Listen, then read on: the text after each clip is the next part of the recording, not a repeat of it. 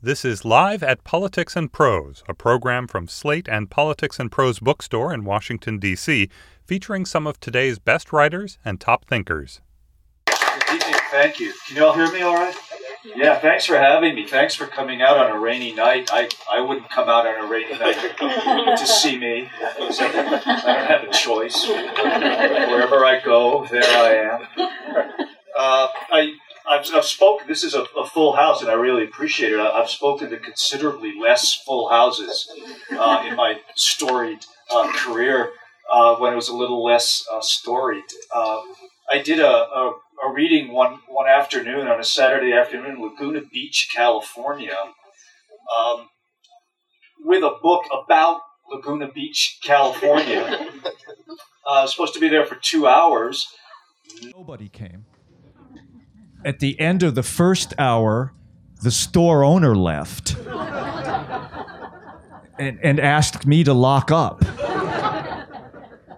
And being the Irish Catholic boy that I am, I stayed that extra hour and locked up and left. Another time, Laguna Beach seems to be unlucky to me. And I was doing another signing in Laguna Beach where nobody came except for one, toward the end of the endless 2 hours, a very distinguished elderly lady walked up, and she looked at me, she looked at the book, she looked at the name tag, she looked at me, she looked at the book, she looked at the name tag. This went on for 35 minutes or so. And then she said, "Are you Don Winslow?" I said, "Yes, ma'am, I am." She said, "May I ask you a question?" I said, "Yes, please." "Do you know where the ladies' room is?" I did. Sitting there for hours with nothing to do but, read the signs. Maybe the worst, though, was on Sunset Strip in L.A. one night, and nobody came except one very drunk man from Poland. Nothing against Poles, but this just happened. So these are the facts. Who thought I was William Burroughs. And he kept coming up to me and pawing at me, in that sort of drunken way and saying, "Mr. Burroughs, I love you." So, "Thank you, dude, but I'm not William Burroughs. Mr. Burroughs, Naked Lunch, it meant so much to me." And I said, "Yeah, me too, but I'm not William Burroughs." And this went on. "Mr. Burroughs, I love you. My girlfriend loves you." And I said, "Dude, I don't know how to tell you this. William Burroughs is dead." "Mr. Burroughs." Finally, I said, "Did you drive here? Are you in a car?" He said, "No." I said, "I'll make you a deal. We'll have the owner call a taxi. And when you get in the back seat of the taxi, you're right. I'm William Burroughs."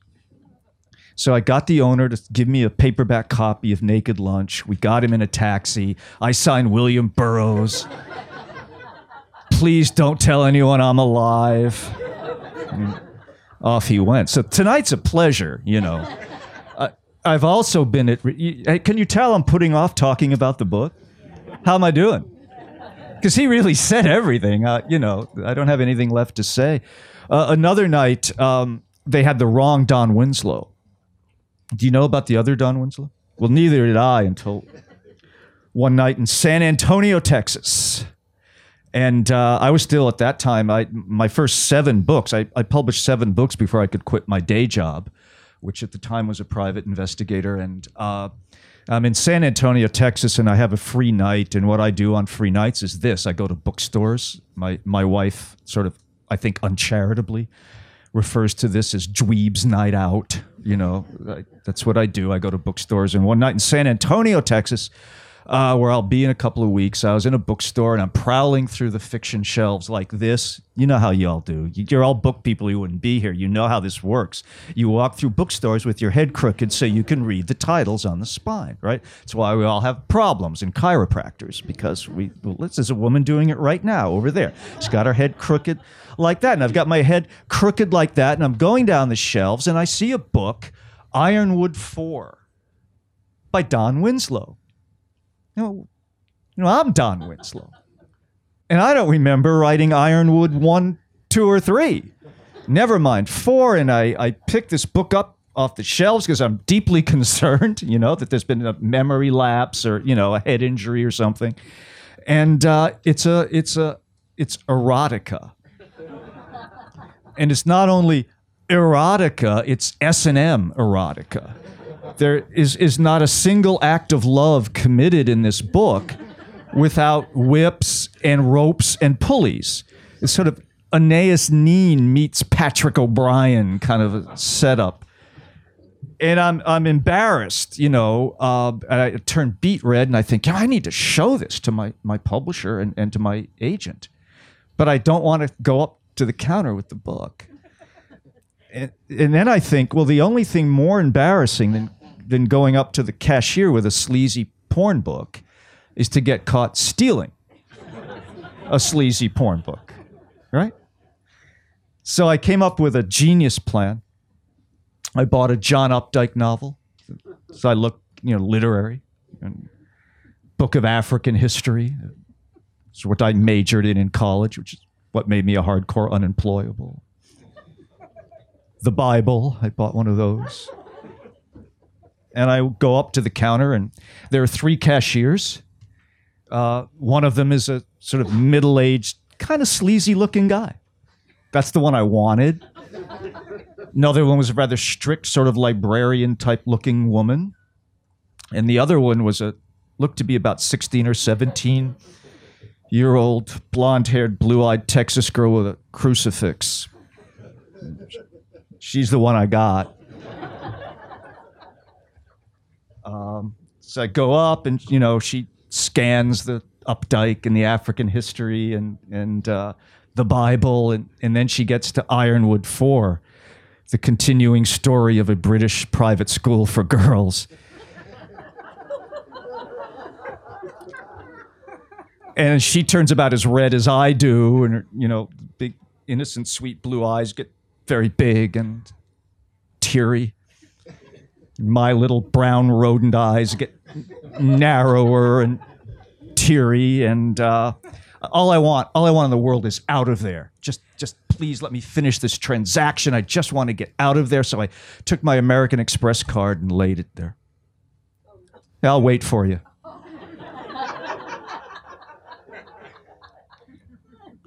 Don Winslow. The name, Don Winslow, and the name. There we go. It's Friday night. No, I get it. It's Friday night, it's raining, and this was like Wednesday night, you'd have been right there. I know. I understand. And so now we're both really upset. She's looking at the sleazy porn book. She's looking at me. She's looking at the credit card. It was a nightmare. So I'm hopping up and down like Rumpelstiltskin on crack, pointed to the crime section. I'm not this Don Winslow. I'm that Don Winslow. I'm not.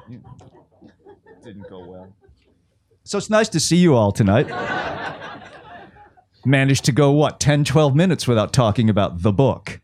I will talk about the book. I promise I will. I know that's why you came, and I'm not just going to tell jokes all evening. It'll get serious and grim and ugly and, everything we like on a rainy Friday night. But I'm just putting it off as long as I can because I've been talking about the book now for weeks, and the publisher's not here, which is stupid of them to leave a writer alone is a bad idea. We're lucky I'm here. I came down from Philadelphia this morning. I got on the wrong train, but it was coming to Washington, so I got here eventually, so here we are. So the book is called The Border. Brad's right to that extent. It is the third in a trilogy that I started, which seems... I'm just intrigued by peeling this tape off the lectern. It's kind of fun. Should we find out? I started back in 1998, which feels impossible to me. And I never intended to write a trilogy.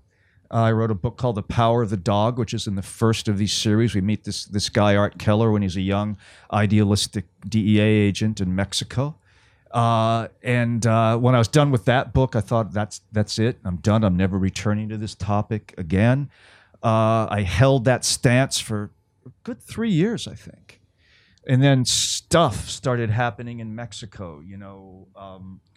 It approached a level of violence and sadism that none of us had pictured in our worst nightmares.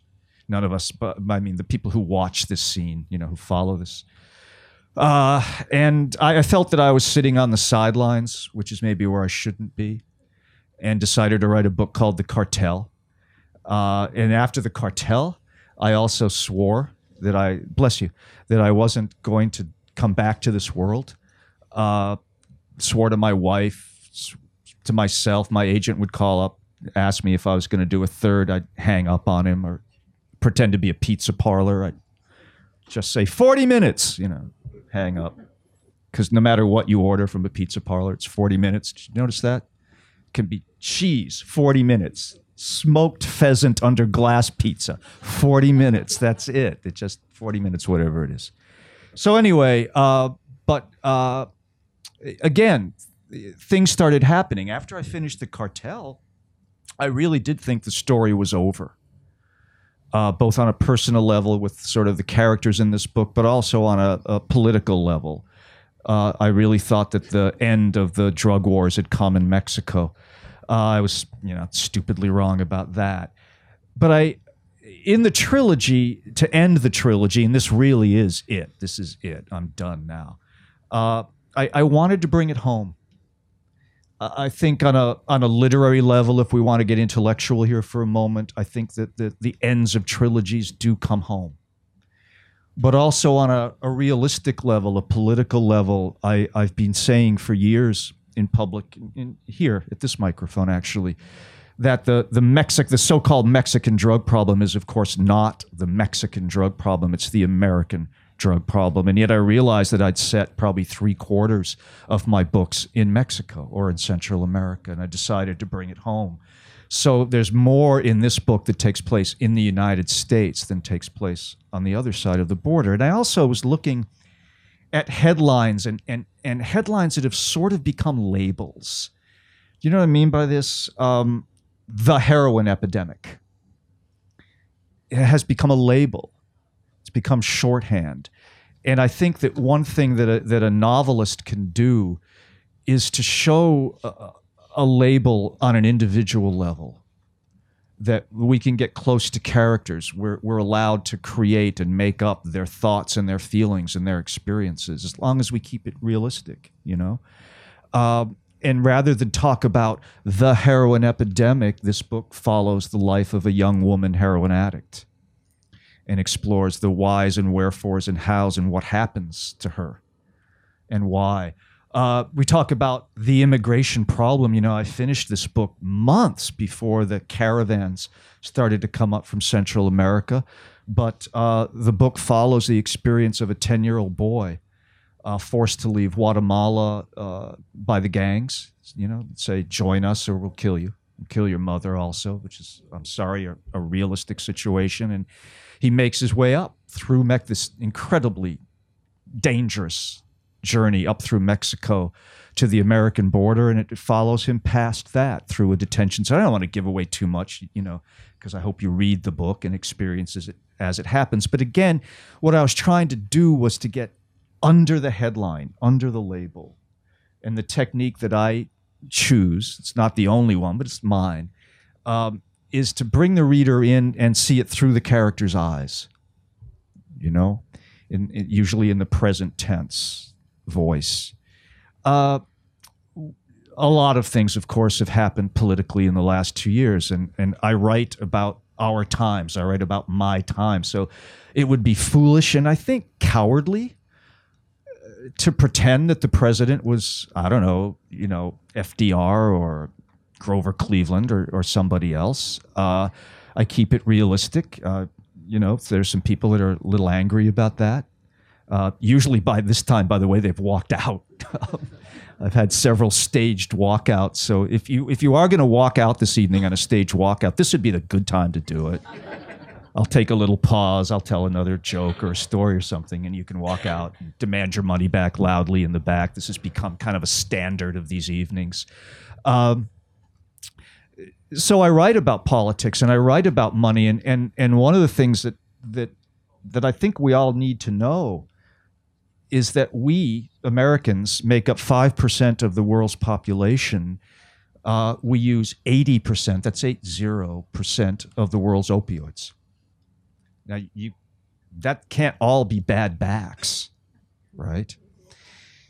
And in doing that, and in buying cocaine, and buying methamphetamine, we send $65 billion a year to violent sociopaths in Mexico and Central America who have caused roughly 200,000 violent deaths, who have destabilized the society, corrupted the government, the police, and the military. And then, on top of that, we point our fingers from north to south across that border and complain about criminals coming up.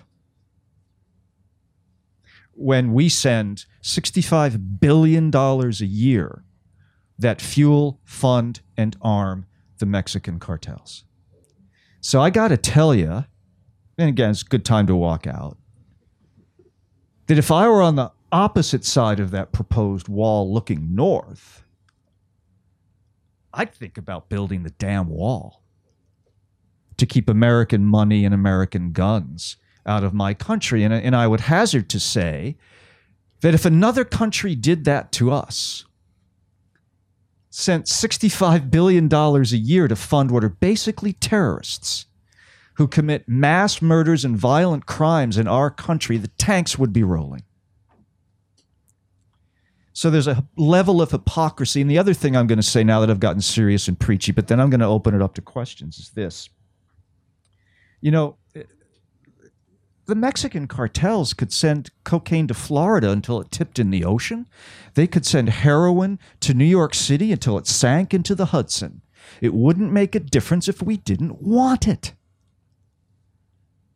If we didn't use it. If we didn't pay for it. All it is powder. It's an alkaloid. Valueless. Except we pay big money for it. It's our problem. Opioids are always a response to pain. That's what they're for. And thank God, by the way, if you're, been seriously injured, been in agony, have a terminal illness, thank God we have these drugs. Heroin comes from the German word for hero. It was made by the same people who make Bayer aspirin to cure the agony of wounded soldiers. Thank God for these drugs, but it is always a response to pain. Now, sometimes addicts start with a physical injury and they get physically addicted to that opioid, and it goes on for other reasons, but that's not the majority of cases anymore. And what we're not asking ourselves, I think, you'll never get the right answer unless you ask the right question. And the question that we as a society are not asking ourselves is, what's the pain? What hurts so bad that we demand these drugs and that we're killing ourselves with them? More Americans died of opioid overdoses last year than were killed in car accidents or through gun violence. What's the pain? Anyway, I got very serious and preachy. Really, I'm not a politician. I'm not a preacher. I'm certainly not a philosopher. I'm a crime writer. That's where I live. That's what I love to do. All I ever wanted to do in this world was write good crime stories, and I hope I have.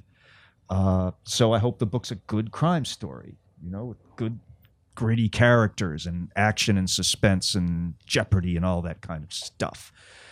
At the same time, I do hope that a reader who gets all that stuff might also get as a bonus maybe a little understanding or a little perspective into the human side of some of these issues. So I'm going to shut up now and throw it open to questions. And I hope there are some, and you hope there are some, because if there aren't some, I will keep talking until he comes and says it's over. Yes, I think there are microphones back. One on the right here and one on the left.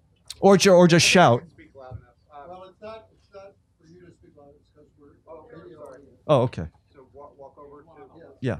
right there or right here. Well, There's someone here before you, and then we'll get to you. No, yeah, go ahead, sir. So, first of all, thanks for raising the issue about opioids and how it's mishandled. Because I've written about that in my book, Mental Health Inc., and also for Newsweek and HuffPost. So you're right on point. What I wanted to ask you about your journalism is not your journalism, your novel, which is so fact-based, and you've done interviews where you've explained how you have done interviews with people both in the police world and in the cartel world to build these masterpieces that can't be overpraised, in my view.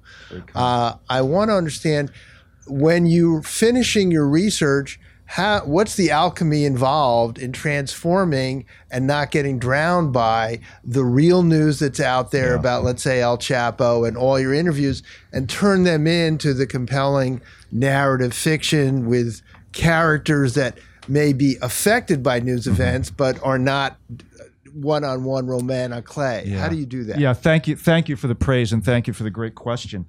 Yeah, I struggle with that because my academic training is a historian, and so I always think I have to tell every detail in the correct chronological order that it occurred, because that's history.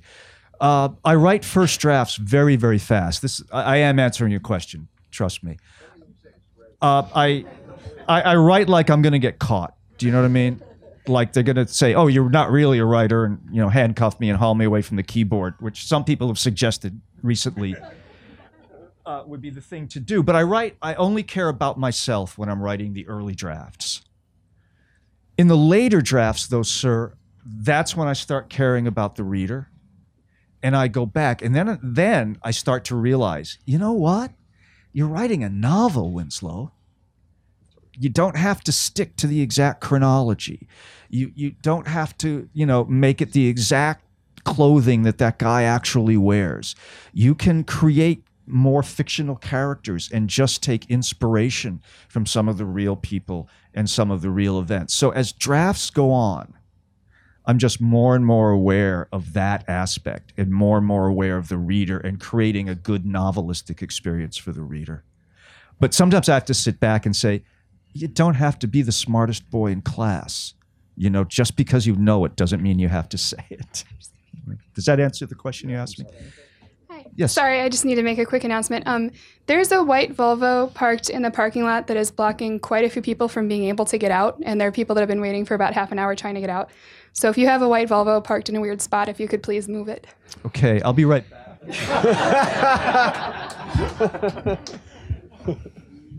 Yes, sir. My question's about some of the allegations in the El Chapo trial. I want your take. Specifically about the bribes that Cifuentes and others alleged about the Mexican presidents. I was curious about all Calderon, Prieto, and AMLO, but especially Prieto. Do you believe that he actually sought out the bribe, or also do you believe the other numbers and stuff? Do y'all know what he's referring to in the trial of Chapo Guzman? And I resist that nickname. Okay. Because it's a cutesy sort of Disney-esque description of a mass murderer and child molester and rapist. He's not Sneezy or Doc or, he's a thug.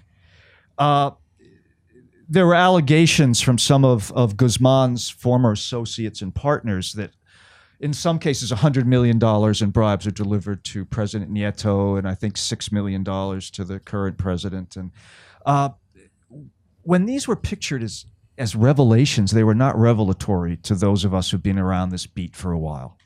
We've been hearing these stories for years and years.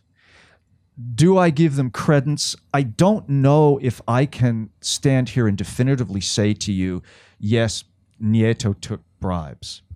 I can stand here and definitively say to you that certainly people in his administration did.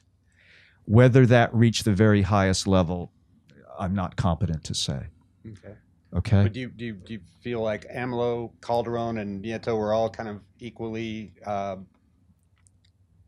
equally on the take, for No, lack of a better word? no, Mhm. no. Who was worst?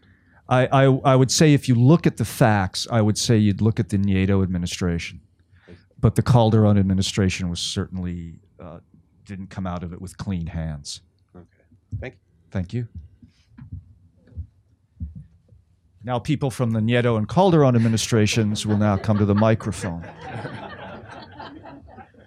Yes, sir. Oh, I'm sorry. No, no problem. Hey, Don, it's Hey. good to see you again. Nice to see I was you. here for the Force talk, Oh, so it's yeah, I excited to remember. read The Border. But so I saw your comments around the cartel, and you had some very interesting and moving thoughts on or explanation for the dedication to that book and about the women and journalists. And I was wondering if there's a rather lengthy dedication for The Border, and I was wondering if you could share some thoughts on Yeah, those thank you. individuals. You know, it's funny. You're the first person to have asked me that question. If you look at the dedication page to this book, The Border, there are 43 names that begin it. These were 43 Mexican university students who were slaughtered on 3 buses one night outside of Iguala, Mexico. The mayor of the town ordered the execution. The police and cartel people carried it out because they were using these buses. The cartels were using these buses to move heroin out of the state of Guerrero up to where it could be processed. These kids from this university had almost a tradition. They were going to Mexico City on a protest. It was almost a party. They had kind of a tradition of hijacking buses at the local bus station. They would go on and take over the bus. The bus driver would drive them to Mexico City. They'd do their protest. They'd buy the bus driver dinner and breakfast or whatever on the way back and deliver the buses back. So was it illegal? Of course, on a technical level, but it had been going on for years. This particular night, these kids got unlucky and were gunned down. Some of them were gunned down. Others were delivered to 2 police stations who refused to take them. The cartel people then took them out to a garbage dump and executed them there. Aren't you glad you asked? The second dedication is to a Mexican journalist, a Sinaloan journalist, very famous guy, who was murdered telling this story. Thanks for sharing. Thank you. Yes, sir. Hi, yes. Hi. It's great to see you tonight. I really enjoy your work like many people here. Thank you. It's compelling and also horrifying. And I guess the when I read your books, I'm always looking for the way out. I'm looking for You and me both. from your experience, Yeah. what do you think if the U.S., for example, should be doing differently? I could pick up in your remarks a few threads there, but if you could just flesh that out a little bit. Yeah, Thank you. sure. And stop me. You know what I mean? I get a little crazy on this topic. So I will try to give you the briefest comprehensive answer. Look, people always say this is radical. I believe we should legalize all drugs. And then when people say, well, that's radical, I say, well, yeah, I think it's radical to have 2.2 million people in prison. I think it's radical to spend $88 billion a year on drug interdiction that doesn't work. I think it's radical to have done the same thing for 50 years to get things worse than they ever were. And this means no disrespect to the people who fight that war. I have a lot of respect for DEA people and prosecutors and cops, and all these people are out there trying to do it. My point is, it hasn't worked for 50 years. We need to do something different. We will never make any progress with this problem on the production side. We should have learned that during Prohibition. We have a lab example. All we managed to do in those years was create the modern mafia. What we've managed to do with drug prohibition is to create the cartels and gangs and things in the American cities. So I don't have the specific answers, but I think we need to start treating this as the social health problem that it is, as opposed to the criminal problem that it isn't, and certainly not a military problem. After cartel, and I took out an ad in your local paper advocating this, and I got a lot of phone calls, not from a single politician, but probably from 60 or 70 cops, including police chiefs. One police chief of a major American city, and I can't say what it was, called up, and pardon my language here, but he said, you know, you're just the kind of lefty liberal asshole I hate. But you might have an idea. Can we talk about it? And then he said, look, he said, 85% of the people who I check into my jail on a daily basis test positive for drugs. And I have them for 30 days, 60 days, 90 days, and they're wasted days. How can I make those days count? And I'm going to see them again. And I said, well, how about a treatment center in your jail? And he said, well, could you help me set that up? I said, no, I am not qualified, but I can give you a phone number that people who can help you set it up. And they've been doing that. I think that there's a groundswell of public opinion, and we're really starting to see it over the past 2 or 3 years. Comes from the bottom up, as most things do. Comes more from state legislatures and local governments. But I think that there's an awareness of this, and we're doing more diversion programs. We're doing more education in jails. We're sending people to treatment more. We have the resources. We're spending them, I think, on the wrong thing. Did that answer the question you asked? Great. Thank you. Thank you, sir. Yeah, it's all right with me. Yes, hi. I'm Hi. Thank you so much. That was very interesting. I come at this from a little different perspective in that in the 90s, I started noticing just how many people around me were had families with such alcohol problems, and led me to sort of listen to the stories. And I had just this one friend who happened to bring me to a Alcoholics Anonymous meeting, and she explained at that meeting that she wanted me to know what was going on in her life. And of course, the 90s were also where the wars, were, and I think that that's one of the things that I don't find discussed in these crises, and the opioid, and you mentioned wounded soldiers, and that. Yeah. Do you think that one of the reasons, and it might be kind of an unconscious, sort of phenomenological, where because there's so many people that have pain, return from 90s, in war veterans, and in these, even some of my family are served in Afghanistan and Iraq, and they're taking pain medication, and I'm wondering whether you see the proliferation of war as one of the chief reasons for why we have these drug, Well, did you finish your question? No, I didn't mean to cut you off. I'm so sorry. That was it. Okay. The question is, how do you break down the causes for such, and it's never discussed with even on these PBS programs, with the kind of finesse that I would like to see. Yeah, thank you for the question. It's a good one, and it's a big one. It's a big one. Now, certainly returning veterans from wars make up a percentage of people with a drug problem, no question about it. Either because they have physical wounds and that were being addressed with opioids, and then they get physically addicted, and then mentally, everything that comes with it, or because of head injuries or some sort of psychological trauma.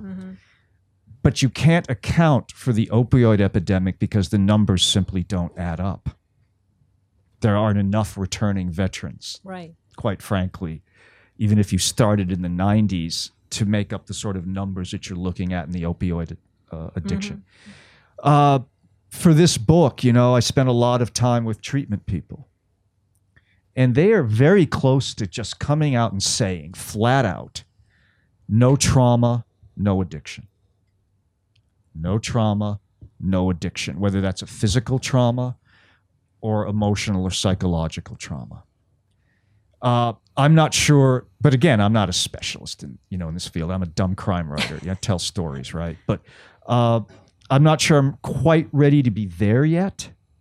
Close. I also think that loneliness plays a big role in this. I think we're a lonely society. I think that the more technology that we have to communicate with each other, the less we actually do it. birds used to tweet. Now we do.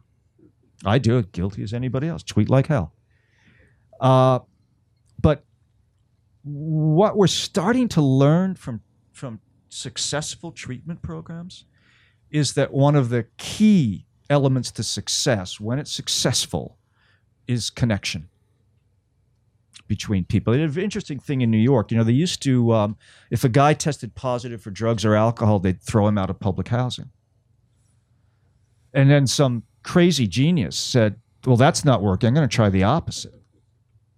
I'm going to give these guys nice rooms to live in, whether they test positive or negative. You know what happened? So many of the homeless people, are psychotic. They started taking their antipsychotic drugs. They started going to AA and NA meetings. They started connecting. Mm-hmm. So I think that that's part of it. I think that because, and I'm not trying to make this evening a critique of capitalist society or anything like that. I'm not that guy. But because we are such an acquisitive society, addictive. Yeah, I think that we've left behind. We're too damn busy. Yeah. To kind of connect with each other, and I think that has its costs. Thank you very much. Yes, ma'am. Well, just to counter what you were saying, okay. I've got a couple of small things to say, but first of all, I'm incredibly grateful for your Twitter feed, because when these crazy things happen that seem to happen, used to happen every day, and now it's like 4 times a day when these unbelievable things happen, I feel a little less lonely that, there's somebody out there who's tweeting and saying this is crazy, as opposed to oh, this emperor's just running around naked. So thank you very much for your boldness in that, in that respect. I also, I reread Cartel in anticipation of this coming out, and what you were saying about you wanted to write it about home here. The sad thing was, absent some of the crazier violence aspects, I feel like a lot of what you wrote about in the Cartel and sort of the slow decay of institutions that kind of steady the ship, we've seen this start to happen here. I was here the other night to listen to a book about Belfast and the Troubles, and people talk about it like it's over there. And yeah, I was there. Yeah, I mean, it's happening. To see how far we've gone in 2 years, and these people are hundreds of years down their struggle. So I also had a question about, being a crime novelist, because I read a lot of crime novels, and I think a lot about what they have to say socially, as opposed to just, done it kind of thing. And I wonder if you ever struggle with being labeled a crime novelist. Nah. Do you think that people misunderstand what? Nah. Or you're like, I don't care. I don't care. Yeah. I don't care. Look, it's where I live. Mr. Springsteen said it, as he said so many things. He didn't think he was writing about crime novelist, but he was, in a song called "The Darkness on the Edge of Town," when he said, "Tonight I'll be on that hill with everything I've got. I'll be there on time, and I'll pay the cost for wanting things that can only be found in the darkness on the edge of town." And that's where we live as crime novelists. Someone once asked me in some session like this, do you think you live in a literary ghetto? And I said, yeah, and I love my neighborhood. Any specific favorites, like writing now? Oh, I can't do that. There's so many, and I'm always afraid of leaving someone out. What I will say is I think the genre is very strong right now. I think this is immodest, but I think that some of the best writing in literature is happening in my little ghetto by a lot of really good people. And excellent. Leave it at that. Thank you very Keep the much. faith. Yeah. Yep. I think I'll go here and then back to you, sir. Are you? Yeah. Hi. Hi. See, I never have that problem of the mic. I'm just going to lean down. I'd love to have that problem. I hope this question doesn't put you in the concern of leaving folks out, but if somebody asked you if there were 1 to 3 books that you found helpful in thinking about what's happened in Mexico and thinking about what's happened in the United States, and thinking about what's happened with us in terms of the misalignment of priorities, or the scapegoating folks who are trying to deal with their pain, or as you mentioned a bunch of times, race and drug policies in America are obviously really bound up, and when folks who were dying started to look more or be associated more with folks who look like most of us here, the approach changed. So what are some books that you would recommend or found helpful for yourself for those That's two a topics? tough one. I probably read 100 or so books, and I don't know how much journalism, to get ready for the border. I'd say any reporting by Anya Hernandez or Ian Grillo. Ian writes a lot now in the New York Times. Has written several wonderful books. The late Charles Bowden passed away a couple of years ago. Again, there are so many. I'm just going to take a pass on that one. But thank you. Yes, sir. Hi. I wanted to ask, I guess, following up a little bit on another question. When there's maybe not a lot to feel hopeful for in the stories, and you see this decades long progression for Art Keller, and this ongoing struggle now against the government and multiple governments, any government. I don't know if maybe it happens in the book, but if not, then hypothetically, are there any kinds of people that you would say he would run into, or he could run into, and maybe make some kind of connection, where these are people who have a chance to make a difference in outside of the typical government structures, outside of the DEA, outside of law enforcement or government, and what kind of people are there, or maybe that's in the book. Yeah, I don't want to give it away. Look, yes is the answer. I tried to do that a little in Cartel. We started to see some people. Look, I'm not hopeless. I'm not pessimistic at all. I don't. Pessimism is a choice, but it's not a good one. It's a suicide pact if you follow through on the logic of it. You still have to get up in the morning. You still have to do something. I think that it's incumbent on us to, as individuals, do whatever we can do. Usually those are smaller things. Smaller things add up. I will tell you this, that having been on the road for Cartel, The Force, and this book, which are heavy books, let's face it, kind of issue-laden books, talking to people all over the world, really. I see, again, a growing awareness on these issues. I've seen a sea change. And I think that that's going to keep building. And I don't think yes, of course it matters who's at the top. But I see a groundswell of public opinion on a lot of these issues, on drug issues, on criminal reform, on race issues. I will tell you frankly, I think some of it's generational. And being a crime writer, I will say in the words of Tony Soprano, some people got to go.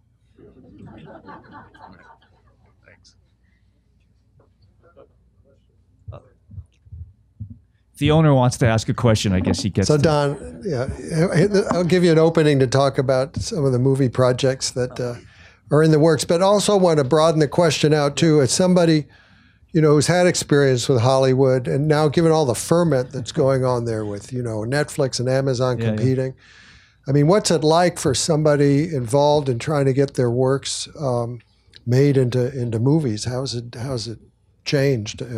Well, it's changed enormously in the sense that there are so many more platforms now. Used to be there were 5 studios, 3 networks, and that was that. And if you didn't sell to them, you were done. Now we have so many more choices. Do we want to make a feature film, or do we want to make something on an HBO, bless you, sir, or Showtime, or do we take it to that next level and go Netflix or Amazon Prime? And then, how long do we want it to last? Are we looking at an 8-episode thing, one and done, or are we thinking, no, I might want to extend the story out for 5 or 7 seasons? So for a writer, it creates a lot of opportunity. And a lot of variety, a lot of choices. which is really a healthy thing. You know, I think both for the viewing public, but it's also for the writer. You know, because again, it used to be there were maybe 4 or 5 people in Hollywood who could, you know, make you or break you. I've been literally told. Someone literally said to me on the phone, by the way, the line, "You'll never work in this town again." So what's coming up that's proving them wrong? What? You didn't just say that, really. A couple things in the pipe. A book of mine called The Force. They're sort of finishing up the script of that. David Mamet did the first draft, and yeah, that was an interesting experience. Yeah. That's awesome. Yeah, and Scott Frank, very famous A-list screenwriter, is doing the draft, and James Mangold is directing it. And then with these 3 books that we're here for tonight, Power, the Dog, the Cartel, and The Border. I think it's being called the Cartel Trilogy. I didn't create that, but apparently it is. Stay tuned. I think maybe as early as this week you'll hear some kind of major news about that. So, yeah. It's okay. You know? Nice ghetto you're in. Yeah. It's a nice ghetto. It's a nice ghetto. Yes, sir. I'm sorry. I didn't mean to ignore you there. No, that was. I'd love to hear about that. First off, I want to thank you. I think I've gifted The Dawn Patrol more than any other book. Oh, thank you. And I'd absolutely love to see that in The Gentleman's Hour on Netflix or something like that sometime. Stay tuned. We have a really exciting, I'm not going to give it away, exciting, different announcement to make about Boone and movies. I'll be the first to buy. I just approved it last night via text. No, I can. My son doesn't. My son's skeptical about this, but I'm very, very excited about it. I think it's going to give some opportunities to some people who don't normally get them, and I'm stoked, to use Boone's language. But you had a question. I do. Yeah. That's great news, though. You wrote an absolutely excellent article in Esquire a number of years ago, which on the drug war, and actually the thing I found most interesting about that was the unintended consequences, basically the decriminalization and legalization of marijuana. Do you think that's a short-term or long-term thing? Do you think that, meaning, are we going to continue to see a stronger heroin problem because of chopping off half of the drug revenue down to Mexico? Let me clarify what I said in the Esquire. I'm so sorry. Yeah. No, don't be sorry. Don't be sorry. Here's what happened with the heroin epidemic, okay? 3 states legalized marijuana. In doing so, the marijuana revenues for the Mexican cartels fell by 38% within 1 year. Now they don't even bother to grow this stuff because they can't possibly compete in terms of transportation costs and quality. To make up that lost profit center, they looked north for opportunities. And what they saw was a ready-made market of opioid addicts. So I'm not saying that the legalization of marijuana caused the opioid epidemic, but what it did was it gave an opportunity for the Mexican cartels to undercut, both in terms of price and quality, the big pharmaceutical companies. Okay? So if it cost, there is no such thing, but if it cost the average addict about $30 to get high on a pill, Oxy or Vicodin or those things, and that's usually 3 to 5 times a day, depending on the severity of the addiction. The Sinaloa cartel had a board meeting and said, well, we can get that addict high for $10. So that people who could not afford the $30 pop, and of course, the farther along your addiction goes, the less you can, you're not probably holding a job, could afford the $10 or could find a way to get it. The Sinaloa cartel also improved the quality of that heroin. Mexican heroin used to famously be garbage, Mexican tar, black heroin, and they went to a couple of Colombian chemists who created a product called cinnamon heroin, which is much more powerful than the old Mexican tar heroin. So addicts who were used to shooting up this garbage of Mexican tar would shoot up the same amount of cinnamon and often die. And then what happened was the Mexican cartels introduced fentanyl and started to hit the heroin with fentanyl, which has caused a considerable number of deaths. It's 50 to 100 times stronger than heroin, pure heroin. So I wasn't saying in that article, I mean, the law of unintended consequences, you're absolutely right. It was an unintended consequence of legalizing marijuana that the Mexican cartels came in with all this heroin. But the opioid problem was already here, and that's why they came in. Yeah. Thank you. Thank you. Sir. A question, a little bit off topic, but you had said earlier you were trying to put off talking about the book. God bless you.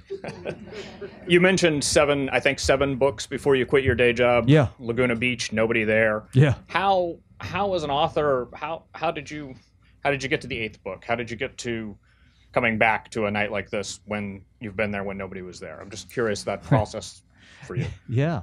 Listen, I wouldn't lie to you. It came out on a rainy night. There were times I wanted to quit. And there were times I thought my career was over, several times. I was still working, consulting with law firms. I was commuting between San Juan Capistrano, California, and downtown LA.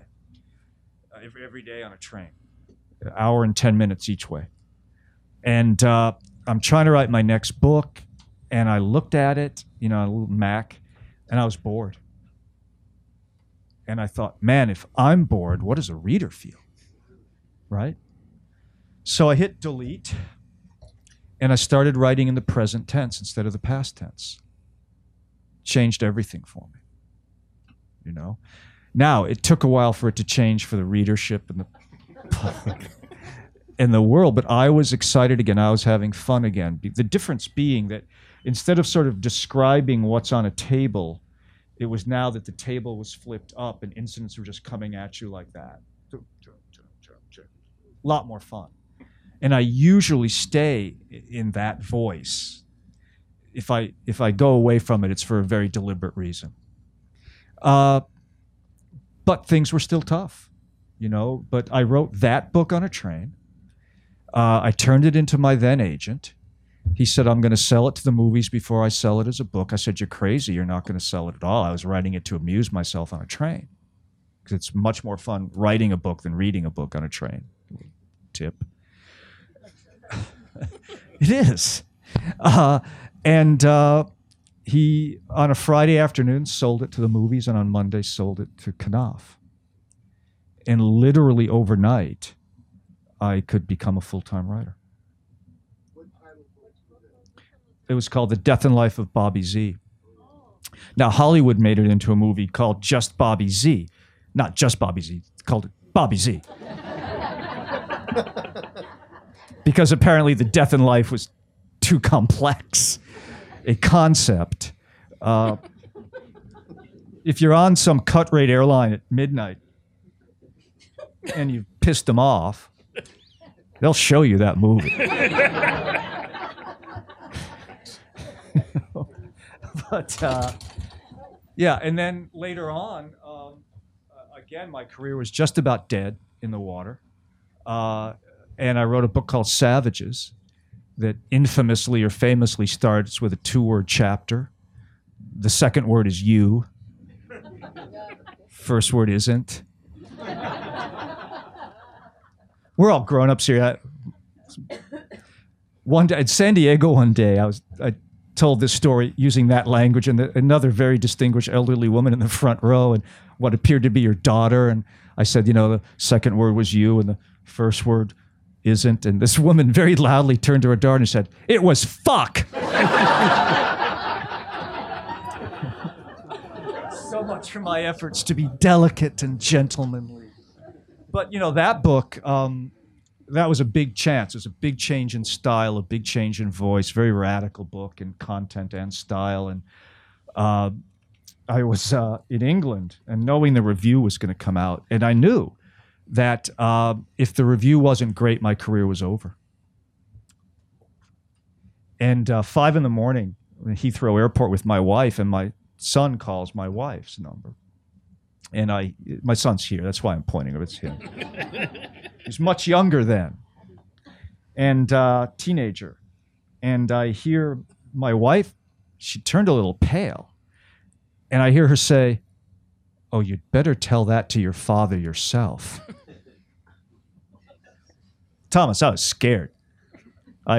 What could that news be, right? 5:30 in the morning, Heathrow Airport, and I was flying to Milan to do a presentation, and I get on the phone, and Thomas says, "Dad, have you seen the New York Times this morning?" And I say, "No, Thomas, it's 5:30 in the morning in England." And you must have heard the terror in my voice, right? And he said, No, it's a rave. And Janet Maslin wrote this incredibly kind and fulsome review of that book, and that saved my career. So there have been a number of times, The other sort of weird part of that story is I get to Milan and the flight was late. I'm supposed to give a speech that night, a very dweebish talk about how The Godfather is really a retelling of Shakespeare's Henry IV, which a lot of people wanted to hear. And they want to do a sound check, right? We get into the parking lot of this hotel, and they whip my wife, and they send her up to her room, and they say, "You've got to get in this van to a sound check." I'm like, sound check? I'm not the E Street Band. They shoved me into this van, very excited Italian thing going on. Again, this is a theme tonight. Another very distinguished elderly woman sitting on the bench across from me, and it's Joyce Carol Oates. Ooh. And I was, instantly intimidated. And I said, "Hello, Ms. Oates. My name's Don Winslow." And she looks up from the New York Times and says, "Oh, you got that wonderful review this morning." So that's the story. Yes, sir. Okay, we'll make this the last question. Okay. Have you thought He's about? afraid I'll keep talking. Have you thought about what you want to write about next? I've written it. Can you tell us? No. No. Thank you for asking. I will define it negatively. It's not about drugs. I really am done with that world. I need to move on in terms of substance and style again, and kind of change a little bit and grow, I guess is the cliche word. But I have finished it. I think I finished it. I mean, I set it down to come out on tour now, on the road now. And that gives me, a few weeks to let it sit, and I'll go back and see if I think it's any good or not. And then start thinking about the reader and doing later drafts and things. So, yeah. Well, I think that is the last question. This gentleman's dying to applaud. I'm dying to let you. Thank you very much. You've been wonderful.